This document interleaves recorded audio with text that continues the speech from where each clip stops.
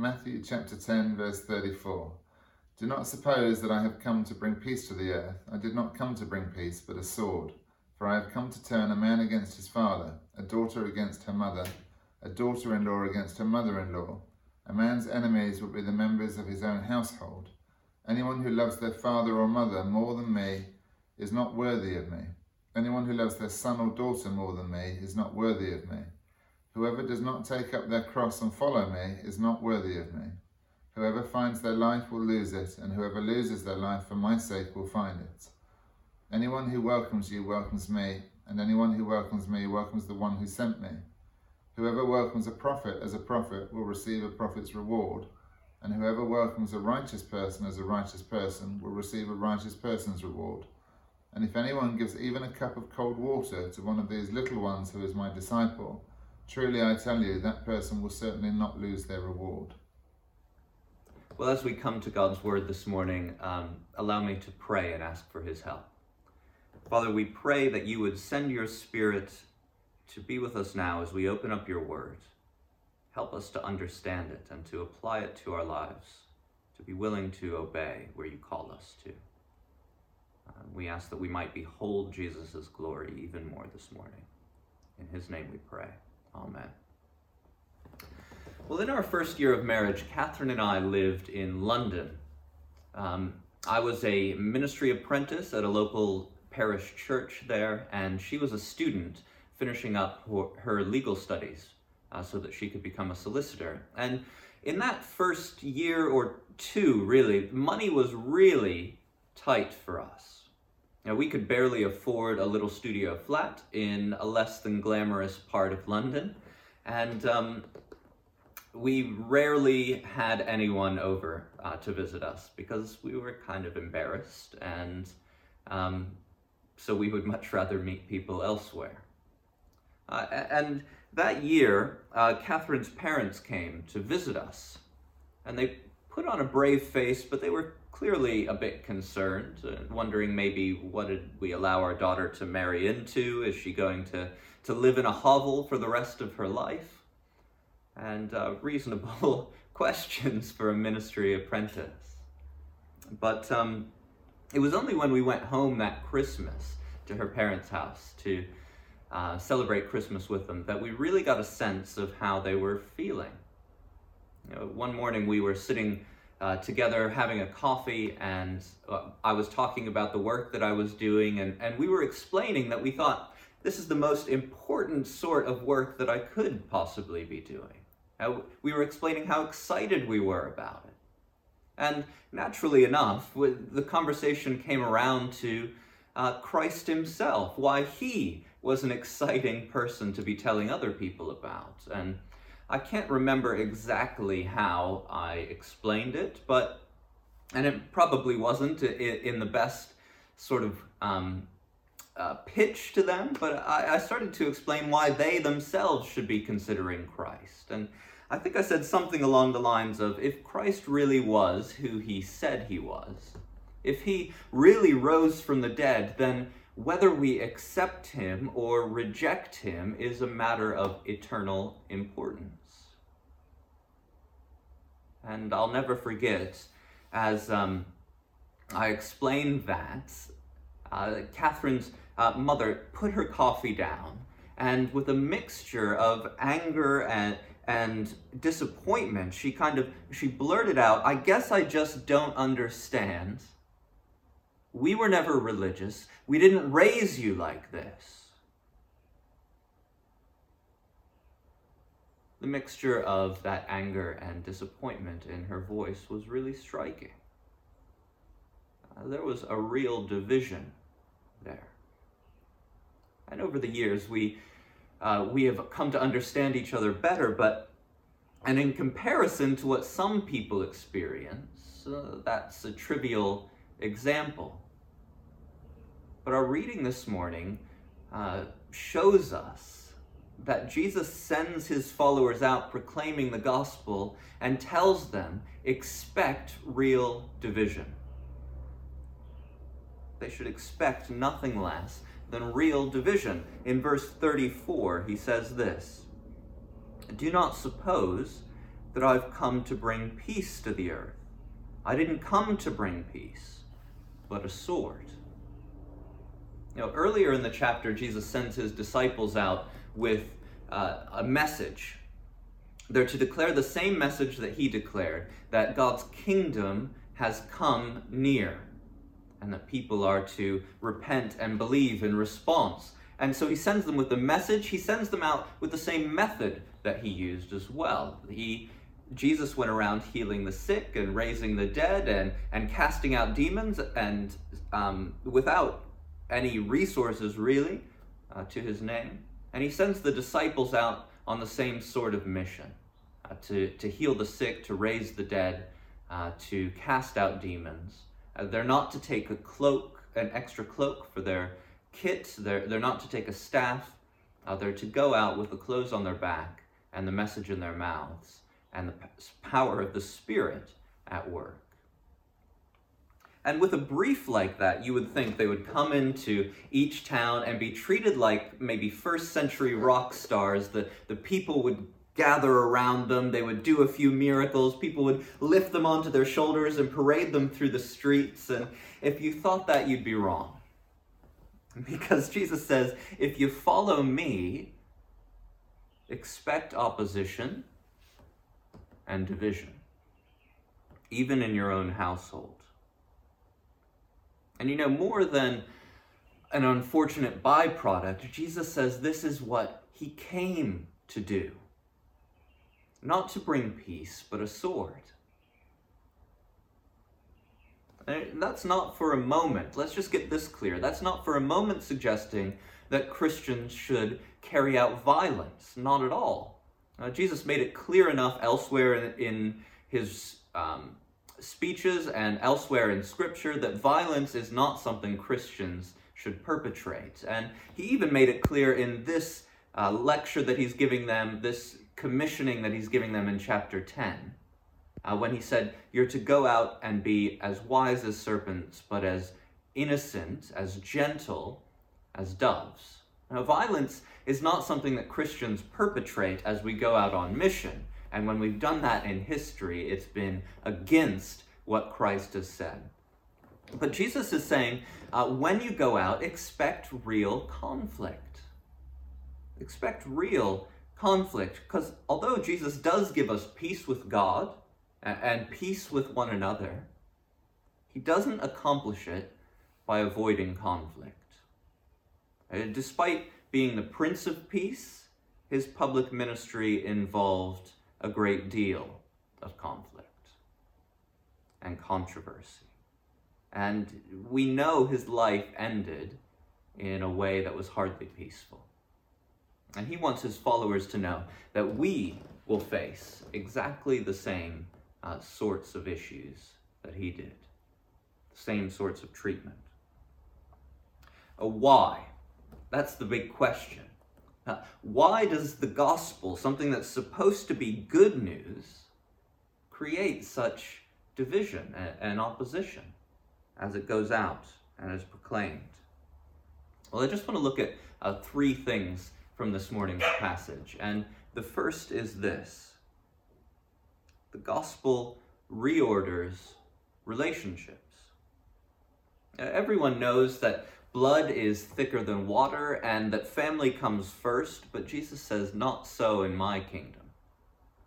Verse 35, for I've come to turn a man against his father, and a daughter against her mother, a daughter-in-law against her mother-in-law. A man's enemies will be the members of his own household.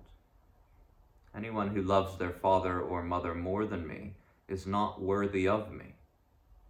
Anyone who loves their son or daughter more than me is not worthy of me. If Jesus is Lord of all, then our allegiance to him must take precedence over every other relationship. We cannot both be trying to live to please Jesus all the time and also living to please our parents or our children or whoever else in our lives all the time. They can't both be the highest level priority. Either one takes precedence or the other. Now, you can't give all your heart, all your soul, all your mind, and all your strength to serving Jesus and devote every waking hour to your children.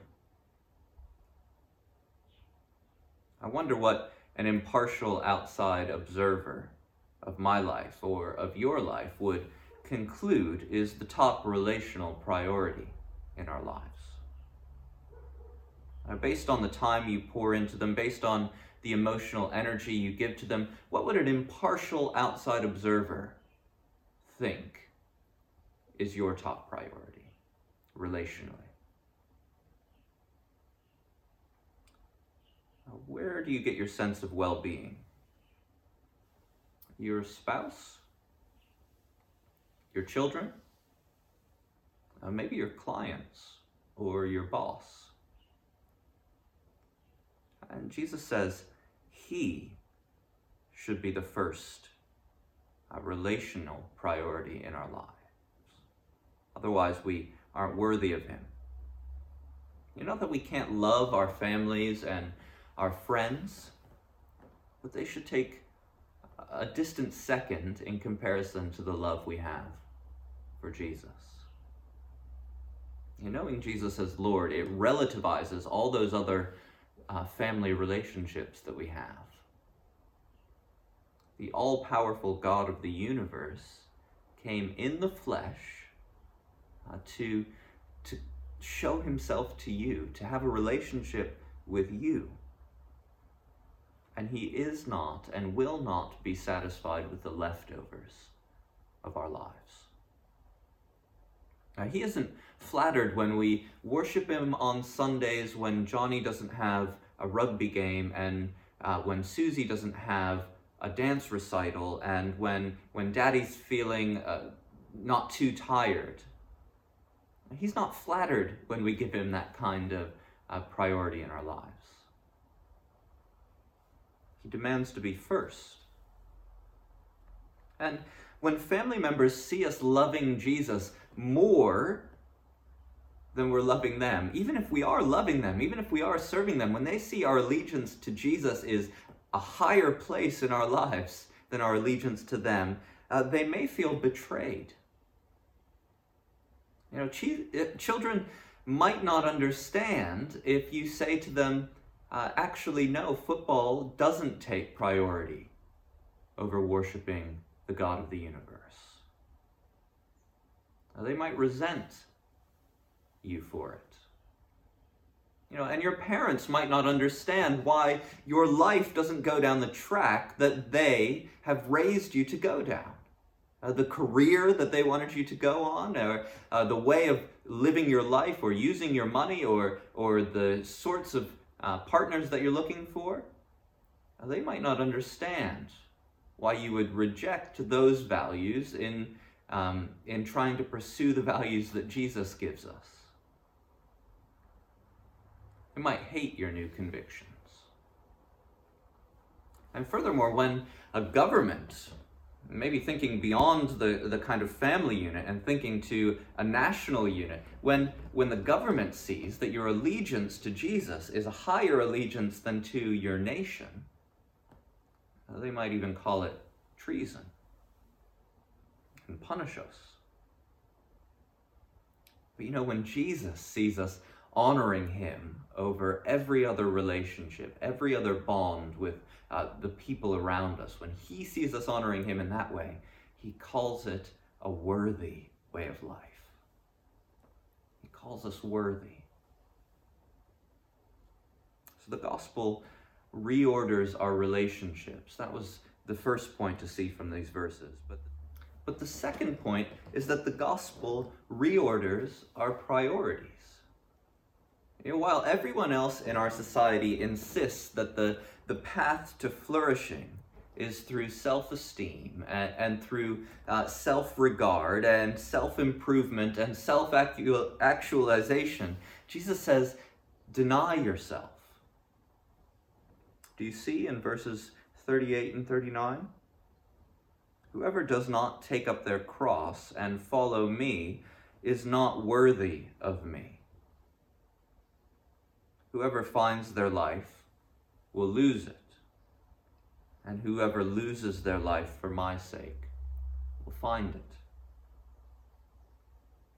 And beyond merely demanding to be given priority over every other relationship in our lives, Jesus demands to take priority, even over our very lives. Do you see? Not just every relationship, but priority over our life itself.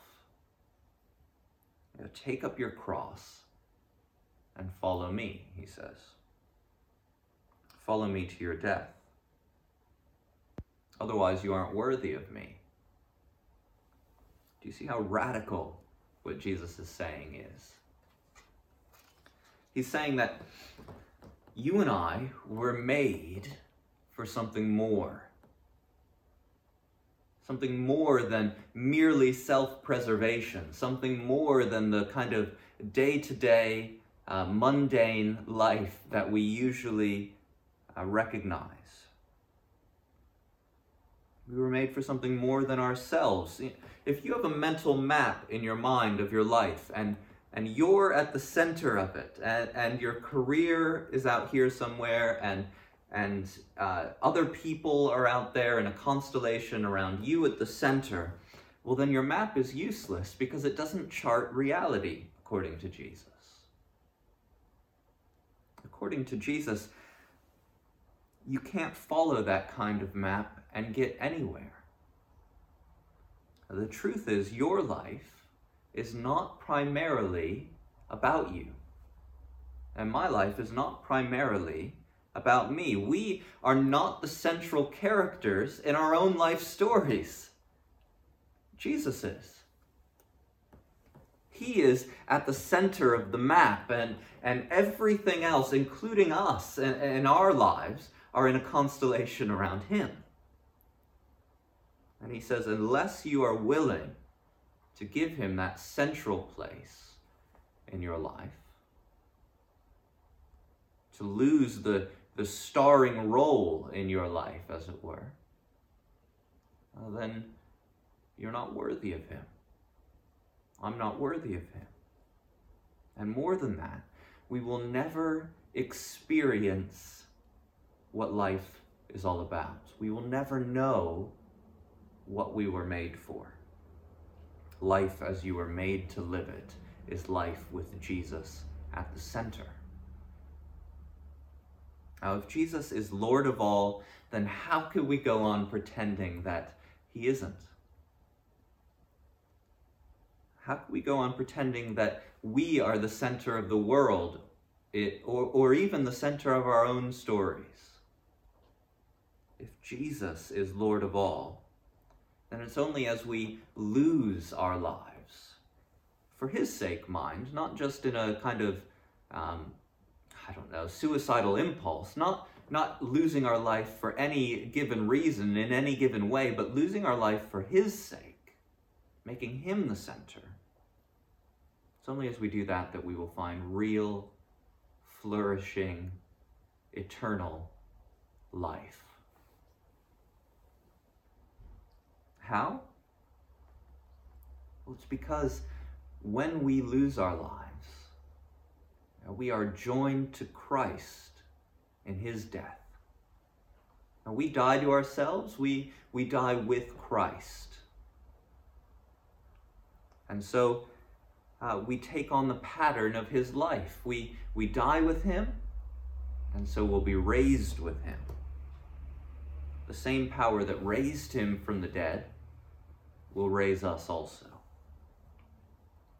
And if that's true, then to continue living for ourselves, it's not just misguided. It is misguided, but it's not just misguided. It's actually self-destructive. Because if ourselves were made to die to me as the central character and to put Jesus as the central character, then to do anything else is self-destructive.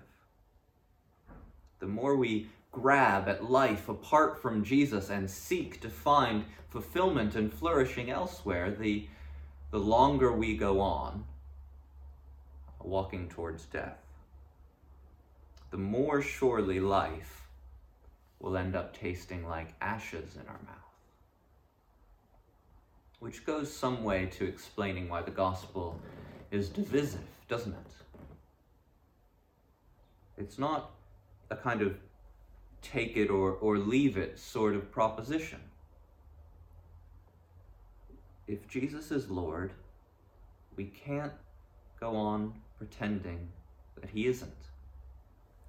It isn't simply a matter which we can agree to disagree on.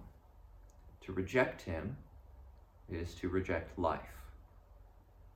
So we cannot affirm those who deny him, or those who live in rebellion against him. And all of that can sound really quite narrow, quite judgmental to a world which is used to seeking life in any given sphere. Well, you choose where your meaning is going to be found. You choose your purpose in life. And that's the way that most of the world thinks about things. But if Jesus is the center of the story, they will never find life in their own meaning. They will never find a purpose that fulfills what they were made for. Since Jesus is the author of life, who came back to life to give us life, we have to listen to him. So the gospel reorders relationships, the gospel reorders our priorities, and those things make it divisive.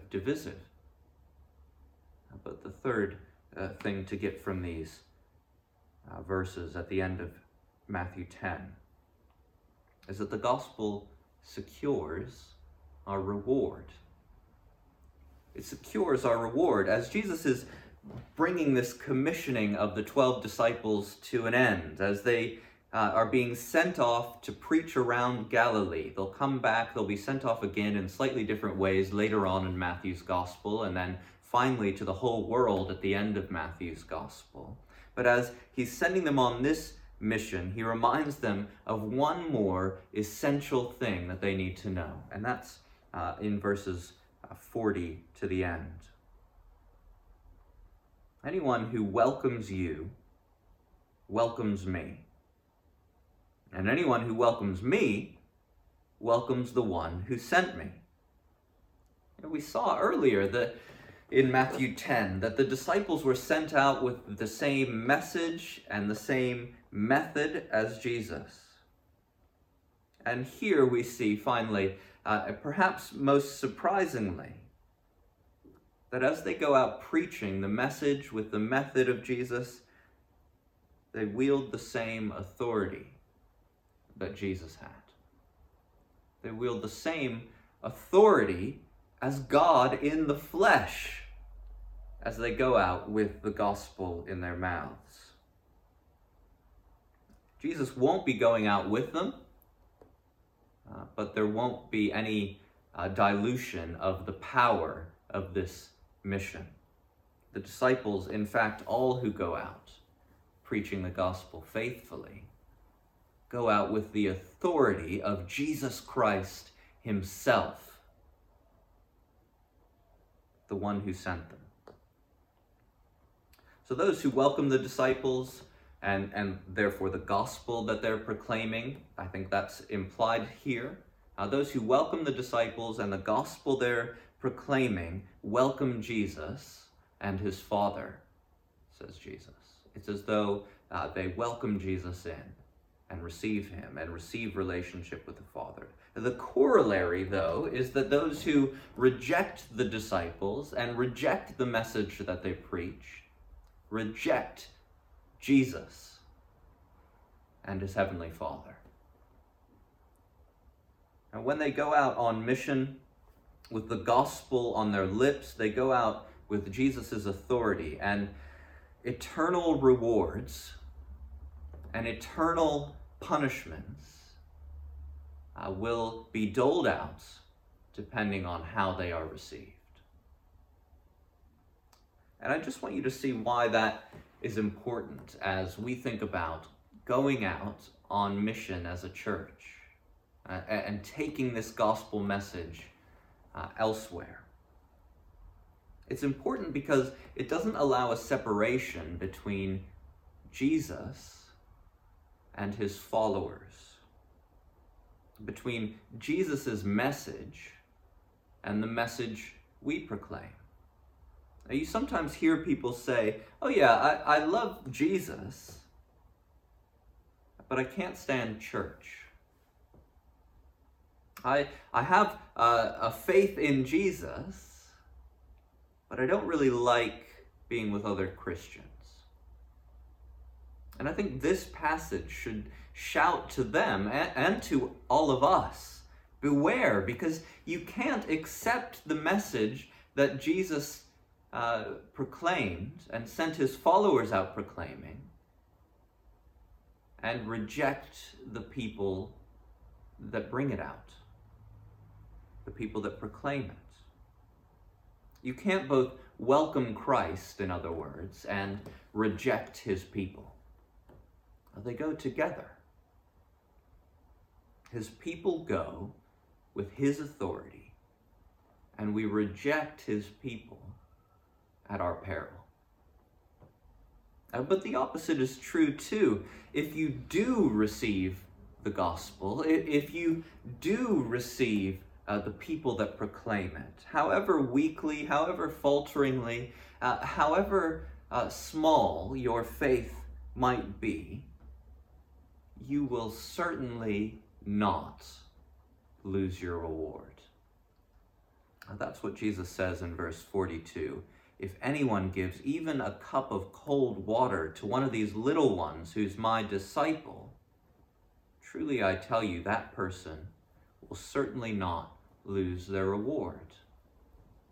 To even give a cup of water to somebody who proclaims the gospel because they proclaim the gospel will mean we will not fail to receive our reward. If you struggle to love Jesus more than family and friends, if you struggle to make Jesus the center of your life, even more than yourself,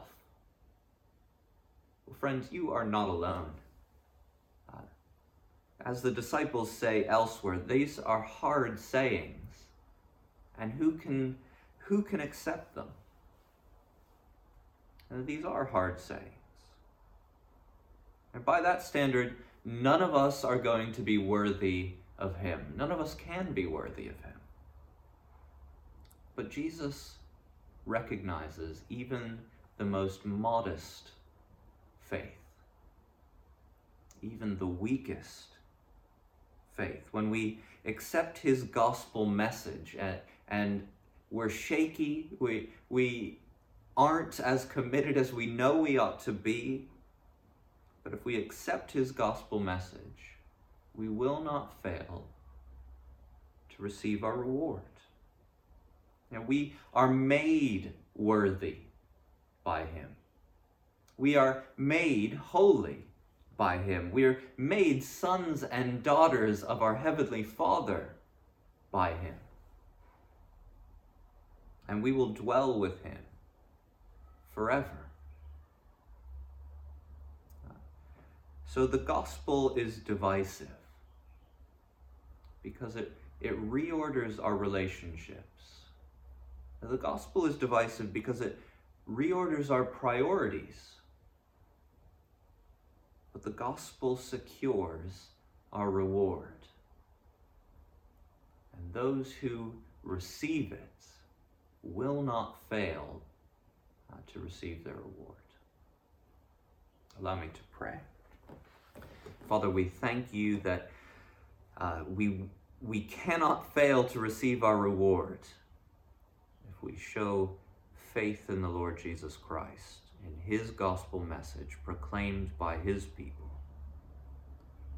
Please help us to carry this message out, knowing that we will face opposition, knowing that we will face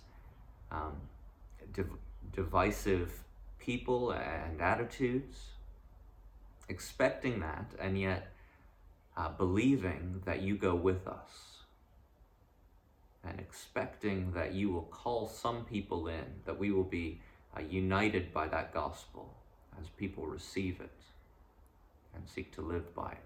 So please, would you help us? Help us to love the Lord Jesus more than anyone else, anything else, even ourselves this week. We ask it in Jesus' name. Amen.